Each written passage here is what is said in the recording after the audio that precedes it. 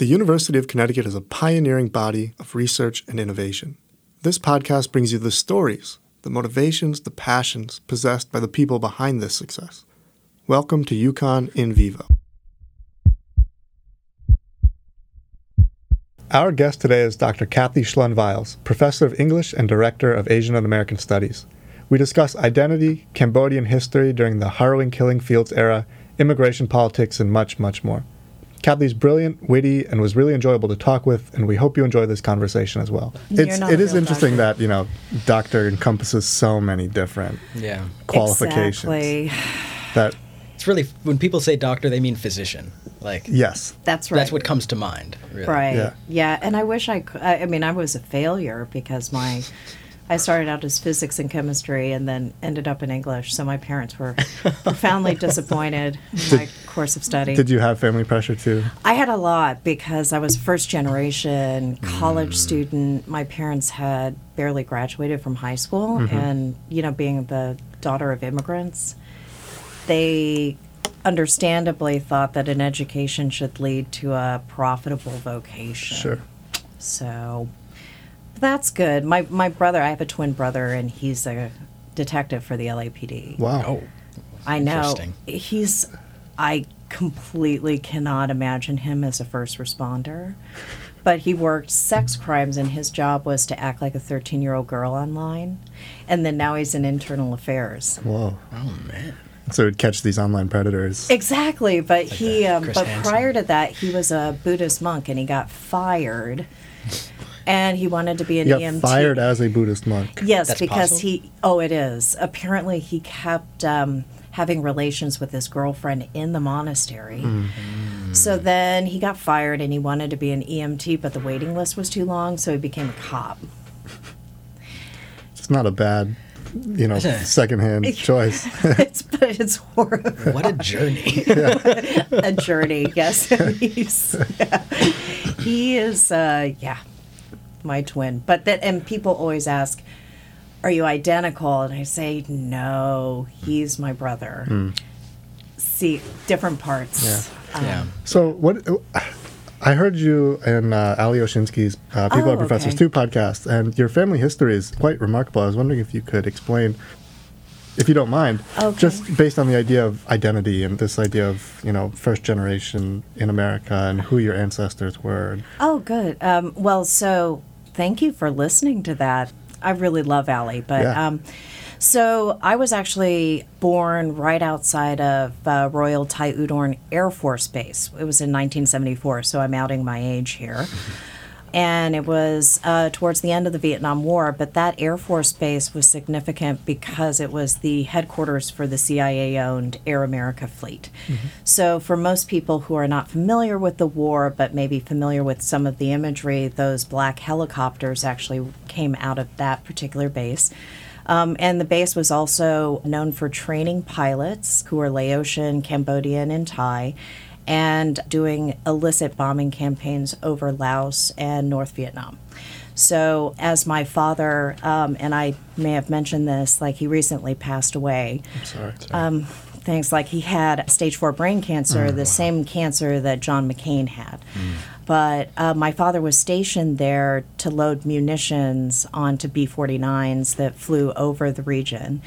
But my mother was Cambodian, and she had an affair with an American GI, and she had 2 mixed-race kids, and it just so happened that my adoptive father and mother were stationed there, and they adopted us. And my adoptive mother's Japanese.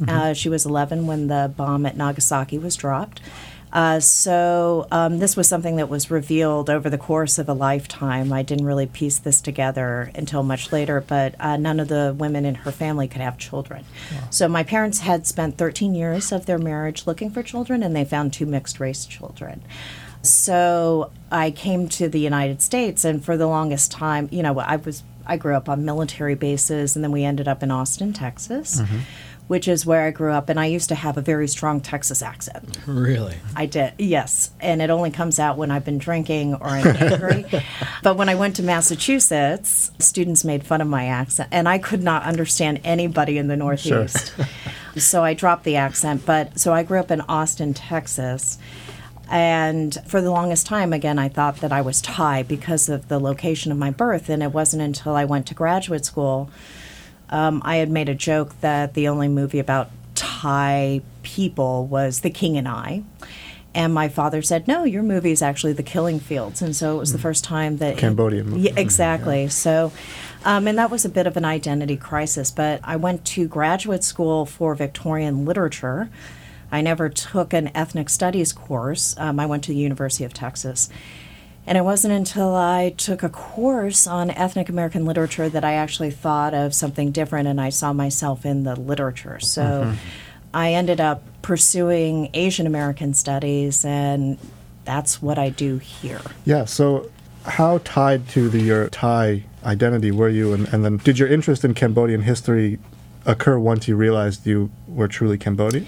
So I grew up in a Japanese American household, and I do not speak Japanese. I know angry Japanese, so if somebody yells at me, I know exactly how to respond. But so I had never really delved into even that Japanese American sensibility because, I grew up in predominantly non-Asian American spaces. So even in Texas, like the racial dynamic is black, white, and Latino. So, there wasn't really much of a space for Asian American in that. And my full name is Kathy Jean Schlund. Now it's Viles. So that is not a very Asian identified name. But I think that to go to the question that you asked, I had always known that I was of Asian descent, but being Cambodian was a profound crisis because I had no idea about the history. I didn't know the culture, and it was something that I actually avoided for a very long time in my own work. And it wasn't until I was working on a dissertation that compared Jewish and Asian American narratives. So it began with the idea that Jewish Americans have been pitched as model minorities, right? They excel socioeconomically. The same is true for Asian Americans, the stereotype. It was also because of my love of Neil Diamond. So I really liked Neil Diamond, and so I was looking at The Jazz Singer and Coming to America. That was actually the impetus for the dissertation. But I had one chapter on Holocaust narratives and Cambodian genocide narratives, and I realized that it was really the Cambodian story that resonated. So my first book was on the Jewish and Asian American writing. But my second book, which was The Labor of Love, was Cambodian American Genocide Remembrance. And I started reaching out to Cambodian Americans who are my age. And we all had a very similar experience, which is that we were either children, toddlers, what have you, during the Killing Fields era. So there was no actual memory of it, but then coming to the United States and seeing the trauma enacted on our respective parents and not being able to fill in those gaps prompted kind of a journey into that history. And the Killing Fields era, if you could describe. Certainly. So between 1975 and 1979, over the course of 3 years, 8 months and 20 days, an estimated 1.7 million Cambodians perished as a result of disease, starvation, forced labor, and execution. This was under the Khmer Rouge regime, which was a very extreme communist regime. So one way to think about this is the Cultural Revolution in China, kind of those same dynamics, but, kind of put within a Cambodian context. So those who were targeted were those who had the most memory of the previous regime. So to give some additional statistics, the 1.7 million is about 25% of the population at the time. And because teachers, civil servants, and artists were targeted, so 90% of court musicians and dancers were executed, which is obviously a pretty profound number out of, 550, doctors, roughly 80 survived. The majority of lawyers and judges were executed. So as the regime was deposed in 1979, only 9 remained in country, and 3/4 of the teachers were either killed or had fled. So this is a particular genocide that it wasn't until 2007 that a tribunal was formed, and it wasn't until 2010 that the first Khmer Rouge official was brought to justice, quote unquote. And that person was Comrade Duch, Kyang Giek Yev, who was the head of S-21 prison, which was a detention center where roughly 22,000 were detained and 220 survived. Wow. But that history that I've kind of brought together rather quickly is something that took a long time to assemble. And it was really through interviewing Cambodian American artists, filmmakers, and writers that I was able to kind of develop this alternative story. And that story was based on the fact that in the face of no justice, no tribunal, how do you imagine other spaces for justice? Because in Cambodia, there's no nationally sanctioned memorial to the genocide. So the primary sites that are visited, atrocity tourist sites, are actually owned by a Japanese oil company. So it's not really for Cambodians. The sites themselves, I think that we've all seen images of bone, like, kind of the pile of skulls. Those are considered antithetical to most Cambodian Buddhist practice. So the ideal treatment of a body is cremation. So if you actually let the bones kind of sit like that, those become haunted spaces. So the majority of people who visit those spaces are non-Cambodians. So for the Cambodian American artists I interviewed, I asked, where do you find this sense of justice? And the answer was through maybe hip-hop, like songs that dealt specifically with Killing Fields era and, drew together parental narratives, relative narratives, etc. So that was actually like what prompted that particular project. And I had the opportunity to witness the reading of the first verdict in 2010 with Comrade Duch. And what was stunning was that even within this tribunal space, out of an arena of 1,500 seats, only 77 had been reserved for Cambodians, and the rest were foreign journalists and scholars, which kind of highlights, some of the issues around that tribunal. The last thing I will say is that I was a bit naive. I realized that I was really U.S.-centric in my dealing with that Cambodian case, because for most Cambodians who live on $1.50 a day, a $228 million tribunal doesn't really do much to try only 5 people, which is what ended up happening. And in a Buddhist context, you believe in reincarnation. So if somebody has done such awful things during their life, you kind of you actually assume that they'll be reincarnated as the lowest of the low. So the question is, who's the tribunal for?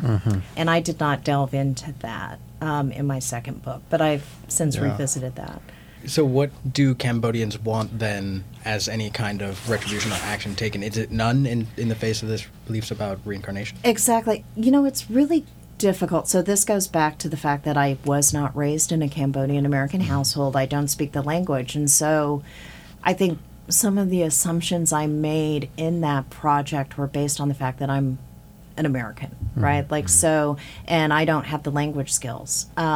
But with regard to what Cambodians want in country, there's a sense of symbolic reparation, meaning a memorial or an education site. But part of the difficulty is that you still have former members of the Khmer Rouge in positions of power, namely at the prime minister level. So Prime Minister Hun Sen, who's been in power basically since 1998, is a former Khmer Rouge foot soldier. For a lot of Cambodians, like the question you ask is really interesting, because the majority of Cambodians, about 85%, were born after the period of the Killing Fields. So memory is a huge thing. So, and it's very difficult, as we can kind of imagine, to kind of think that relatives of yours or, your ancestors could have been involved in such an awful genocide. So I think that kind of moving forward, most Cambodians were apathetic about the tribunal.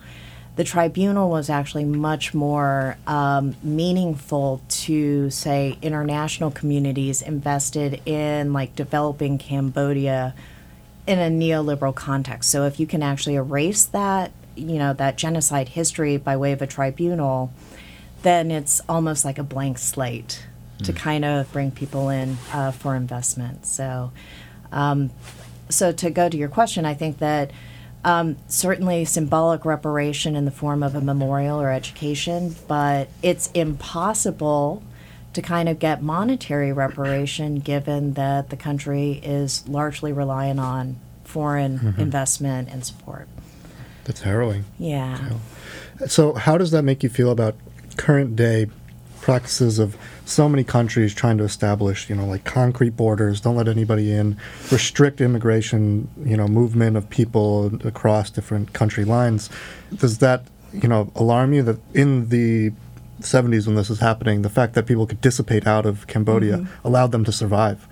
And now people are trying to set these concrete boundaries to prevent the distribution of immigrants. Yeah, I mean, I think that, so I do a lot with regard to immigration history. And to go back to the first project, I mean, I think that the United States has always had, vacillated between closed door and open door immigration policies. And during the period of World War II, it was because of a very exclusionary immigration act, the Johnson-Reed Immigration Act, which was the most restrictive in U.S. history, that European Jews could not find refuge in the United States. They were actually barred as per a quota, right? So there's a great book by David Wyman called The Abandonment of the Jews, which looks at that particular policy. Hitler himself actually praised U.S. immigration policy as a template for what the Nazi regime should be doing legislatively. Wow. But I think that with regard to the contemporary debate, there is always a strategic amnesia with regard to what had come before. So when we talk about those who are being detained at various borders, those are actually refugees. And the most alarming dimension of this is that the very term refugee has been evacuated in favor of illegality, et cetera. So this is really kind of unprecedented what's happening during this administration. It also has an impact on Cambodians and Vietnamese and other refugees who came to the United States during the 70s. In particular, many of these individuals did not get naturalized citizenship. Naturalized citizenship is very expensive, and you assume as a refugee, if you come to the United States, you're granted citizenship. So a lot of individuals who had, maybe committed what was called an aggravated felony, which could range from writing a bad check to gang violence and murder, they're being forcibly deported back to their countries of origin, even though they've lived in the United States their entire life and don't know the language, culture, etc. This is also an issue for South Korean adoptees. So you assume through adoption that there's a naturalized citizenship afforded. That's not the case. And so if you make a mistake, you do face deportation. Really? Yes. Wow. So, and this is not exclusively because of the Trump administration. In actuality, this policy was begun in 1996 with Clinton, and the Obama administration actually pursued these deportations. But, I think that putting all of this together, the problem is that immigration law and refugee policy is so complicated that most Americans kind of they just think of things in terms of illegality or people who are undocumented, and they tend to focus most on what's most immediate, right? It's too binary. Exactly. Yeah. And what I've just described is a very complicated, kind of immigration history that is not very translatable. So, but it's certainly, I've been involved in deportation cases where I, testify about the complex history that brought refugees into being, but it's quite alarming because you actually send people back to countries where they were refugees. Yeah. So they actually left the country because they feared persecution, and so you're placing them back into those spaces. So I'm curious, given that these refugees are ignorant of what it would take to become a naturalized citizen, do you think that ignorance is a result of negligence on the part of the government, or an intentionality of not necessarily revealing what the options are to limit whatever citizenship? I don't think that it's part of a resettlement process to deny individuals access to naturalization. But I think that most Americans, gosh, I'm making this blanket statement, don't even understand what type of citizenship exists in the United States, right? And they don't know the residency requirements, things like that. So, I always ask students, like, what type of citizenship is afforded, like, how does one get citizenship? And people say, well, you're either born here or not, which is one way to think about it. So we have jus soli citizenship. But for these communities, I think that it's a combination of education and access to these citizenship processes. And if you're a refugee who comes in with $420, that used to be the allotment, and you're placed in communities that are very impoverished, the idea of seeking out a lawyer and then going through a naturalization process, which will now cost $20,000, is extreme. Yeah. And I think that most people who came to the United States and they became permanent residents never thought that they would be deported, right? So citizenship is always a bit elusive. You don't really realize it until it's taken away. So I think that to answer your question, it's a combination of, the fact that there aren't resources to kind of go into communities to educate parents. This is actually what you should be doing, right? There's also the language translation issue, but then there's also the sheer cost of the process.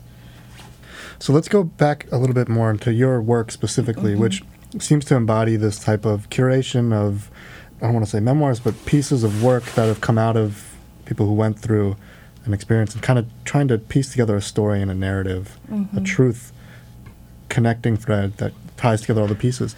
But you've now extended that further. You've taken that work, because a few years ago you wrote the book on Cambodia and genocide, and now I think you're currently working on a book about how that's occurring in the Middle East as well? Well, Am I going too much? No, I am so impressed. So actually, like, what's interesting about an academic career is that the longer you're in it, the more you get to do what you want, right? So I was, like, super... let's say I was a bummer, right? And it's a great thing. So anytime there is a genocide day and they need a Cambodian Americanist, they just call me, right? So I filled that niche. And then I also interviewed, part of the book was on hip hop artists, right? So there are 3 Cambodian American rappers, and I know all of them, right? And I am the least hip hop person. So I've got that niche. What in terms of a connecting theme, it's very personal. So my first book about immigration and naturalization was really about my mother, and because she's Japanese and she went through naturalization as a process, so did I. My second book was really kind of in response to conversations I had with my brother, of all people, because we were both Cambodian Americans, but then not. And I'm working on 2 projects. One is on Vietnam, Iraq, and Afghanistan through what I call the military mundane, and that's really about my father. So, what was really remarkable for me is that looking at U.S. conflicts abroad, what is oftentimes stressed is the sublimity of military conquest, right? Like the long-range munitions used, the explosions, etc. But when you talk to military personnel, it's really about the boredom. Right, of kind of being stationed abroad. And so I'm looking at that project through military comics and video games. Why? I like comics and I like video games. I like playing Call of Duty. And, I like to shoot zombies, all these things. And I have every platform, right? So I can use a PS4, I had a Wii U at one point that sucked, and then an Xbox. But I actually looked at the ways in which these first-person shooter games were constructed, and a lot of them is about kind of replicating the mundane nature of military experience. And part of the other, kind of thing that prompted me to this is every time I would give a lecture about the Cambodian American experience, which delved into Vietnam, military veterans would be present. And I found that they were incredibly generous and kind. And one of the failures of my field, Asian American Studies, is to entirely dismiss military experience as legitimate, as somehow not humanitarian, etc. So that's that project. And then I'm also looking at environmental degradation and the use of Agent Orange and other, kind of chemical weapons, and their connection to disability. And that was, again, a personal engagement because I've had all of these surgeries, and part of the reason is because I have early onset osteoporosis. And I grew up around military bases. I have pretty much every autoimmune condition connected to being around chemicals. Really? Exactly, yeah. And this took a very difficult turn for me because I had mentioned that in the discussion we had previously that my father, who passed away from stage 4 brain cancer, had a glioblastoma that was the same as John McCain. And even though a number of veterans have this same brain cancer condition, Glioblastoma. exactly, it's not recognized by the VA as having any connection to Agent Orange. That's really difficult. Yeah. Because if the numbers are telling you that this frequency is too high. It is, well, and it's one of those things where these are veterans who have lived to a certain age, right? Like, so they're all around the same age of John McCain and my father. And so that's like the fourth project. But I am delving more into the Middle East because of the recent conflicts that have occurred I will there. say it was difficult to try to, in one sentence, encapsulate all of your work. Because, I don't know, for us it's really easy to say, like, oh, you study one receptor on a specific cell type and look at its function in development. But, yeah, I was reading all these different projects and I was trying to identify that one narrative. But it makes sense if it's personal. These are things you're interested in. You've gotten to this point in your career where you can look at these questions that intrigue you, and they do have societal relevance, I think, and cultural relevance. And Well, thank you. I mean, but I do think that, like, in teaching, like, that's where, I don't want to sound like I'm, kind of in a movie like Dangerous Minds or something like that. But I find that even though what I've narrated is seemingly exceptional and unique, it's not, because, like, students, and that's the best part of teaching is, seeing people who will be your future colleagues. They also have these, like, wonderfully personal, amazing experiences, right? Like, so, case in point, when I teach Asian American literature, I go into immigration. I had one student, his name was Jerry, and he worked at Mohegan Sun as a bouncer. And he told me that he was born in the United States when his parents were on vacation from China. And so he was kind of an anchor baby, but then he was brought back to China, even though he was an American citizen. And he had this very complicated history, and he had been named Jerry after Tom and Jerry. So, and just hearing him articulate that and put it together and see how significant it was so meaningful. you seem very humble, though. Do you think your humility comes from, like, pursuing a career, kind of disavowing the parental pressure to pursue a career that your parents didn't describe as... I don't know. It's a tough question, but Yeah. I do think your work is very meaningful and powerful. And Oh, gosh, that is so generous. So, I mean, I do engage a lot of hashtag humble brags, right? But I think it's because I've worked every job. So, case in point, when I was in college, my job was handling pizza complaints for Mr. Gaddy's Pizza, which is a really bad pizza company in Austin, Texas. There are 34 stores. So my job was to sit in a call center, and if you had a problem with your order, you would call me and yell at me. Like it was 200 people a night, and I just had to lie to you. And I couldn't do anything outside of give you $3 off. So you could say, I ate your pizza, got really sick, and vomited all over my, mom. And I would say, I'm so sorry that happened. Here's Would you like $3 off your next order? And that was the worst job ever, right? Oh my gosh. So I worked there. I worked at the Gallup Poll.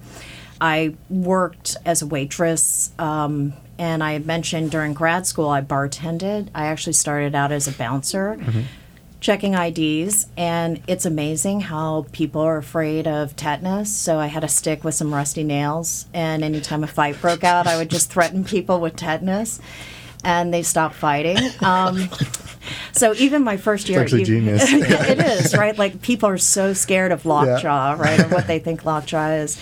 And even my first semester, or my first year here, I was bartending full-time, which was great. I missed the money. I really miss just having a lot of cash, But I do think that it's because I've had these other positions And I also really funded my own education. So what really kills me now is the cost of education, right? Like when I was in school, I don't think this was your experience, I was able to work full time, live on my own in an apartment, and still afford books and tuition. So I use this as kind of a teaching moment, but depressing moment. So in 1992 to 96, I went to UT Austin. My cost each semester with books and tuition was $500, right? So $4,000 4 years. Exactly. So you could actually afford to take that victory lap. You could backpack in Europe. You could kind of explore. You could actually mess up, right? So when I started out as a physics chemistry major, it didn't really resonate. But part of the reason it didn't resonate was because I would go bowling all the time. So I would get off work, and I was very upset at all the customers, so I would bowl for 6 hours.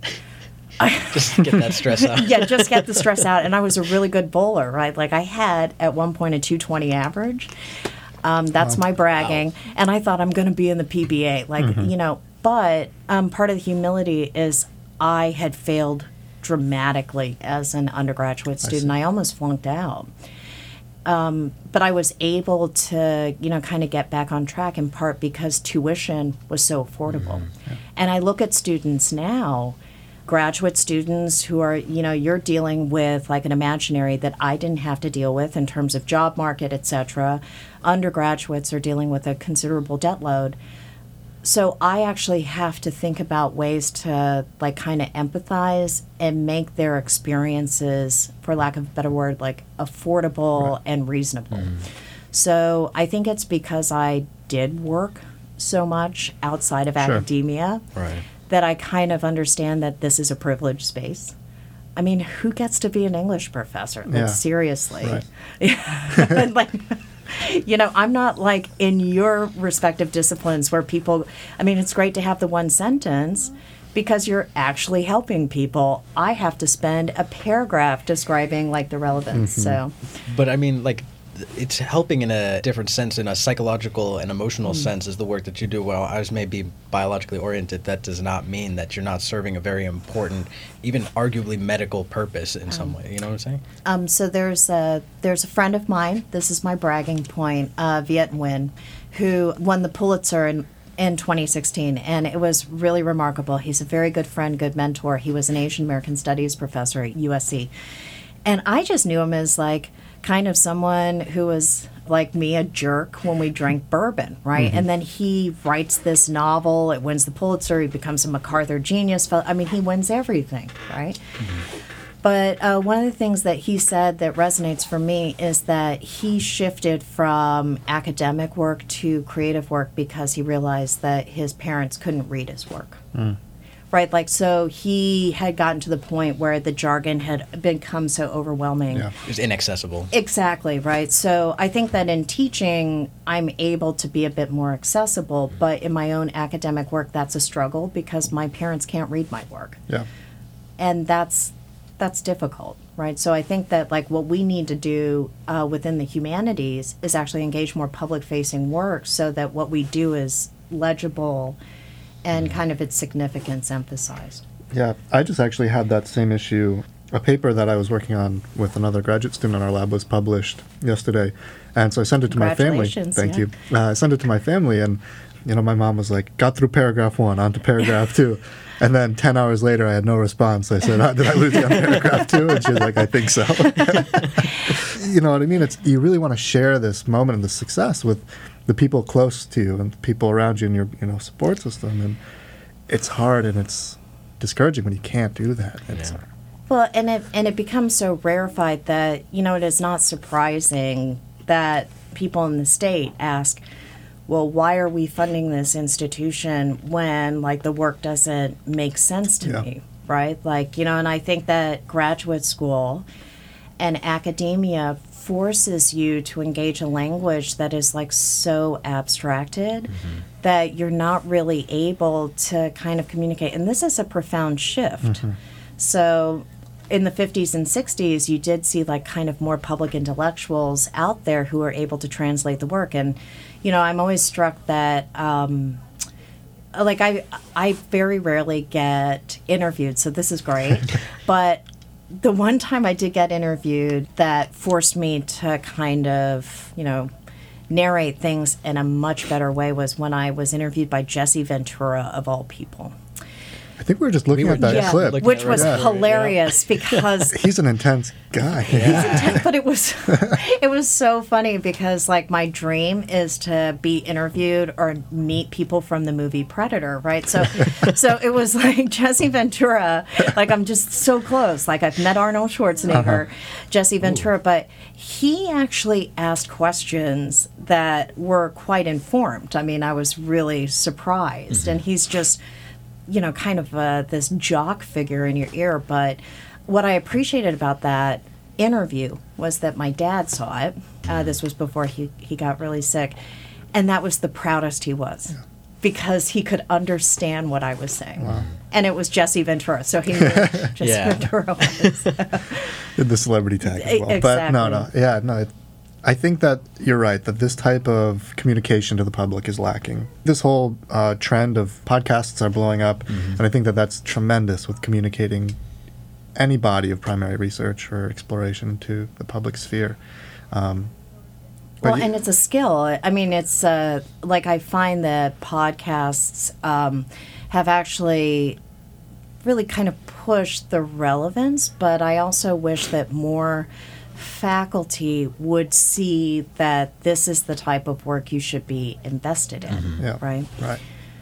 So one thing I wanted to ask you about when you were talking about analyzing, Cambodian politics and the feelings of Cambodian people as kind of on some level an outsider from an American perspective, and you don't know the language.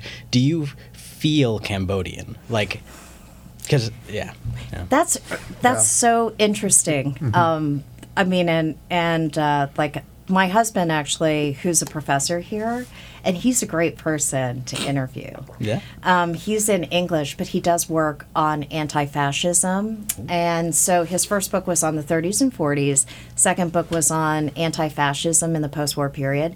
So our former dean, Jeremy Teitelbaum, said it best, is like to be an expert on fascism right now is like being an expert on smallpox after the outbreak has occurred. So he actually does a lot of public work, right? Because he's in demand and he's, pretty funny. But so he was with me my first time I went back to Southeast Asia. So I wasn't born in Cambodia. I was born in Thailand. So when I went back, that was a profound anxiety because I am mixed race.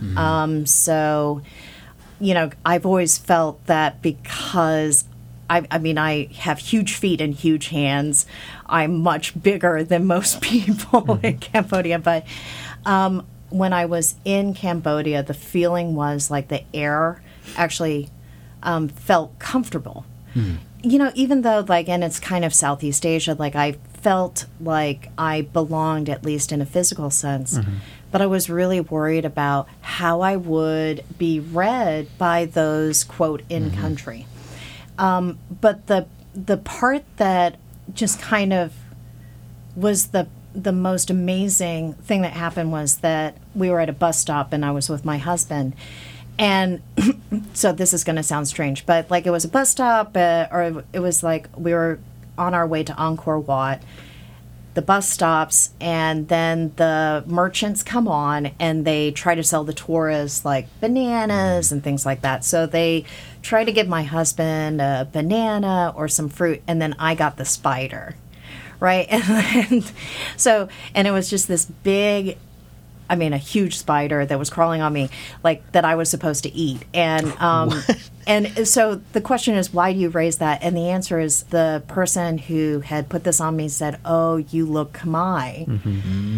And I felt like, oh, you can actually see that I am Cambodian, right? So because my husband, who happens to be white, right? He was the tourist. He was the tourist who got the banana, and I got the spider.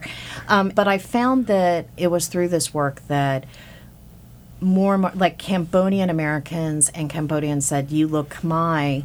Where are you from?" So, an exchange occurred, even though we didn't necessarily speak the same language with regard to Cambodians. And that was amazingly important. Yeah.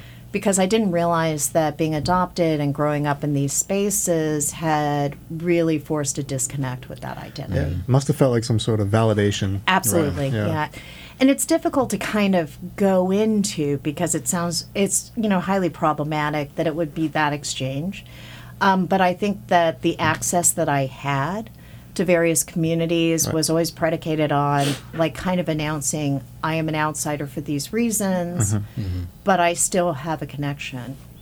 And my original name before Kathy Jean Schlund Viles was Lisa Poonpan Piao. So that is actually like a Southeast Asian name. When I went on the job market, my advisor said, to identify yourself as Asian American, you should have that as your middle name. And I said, that is officially stupid. It would look made up. So. 10 names strung exactly. together. It's long enough as it is.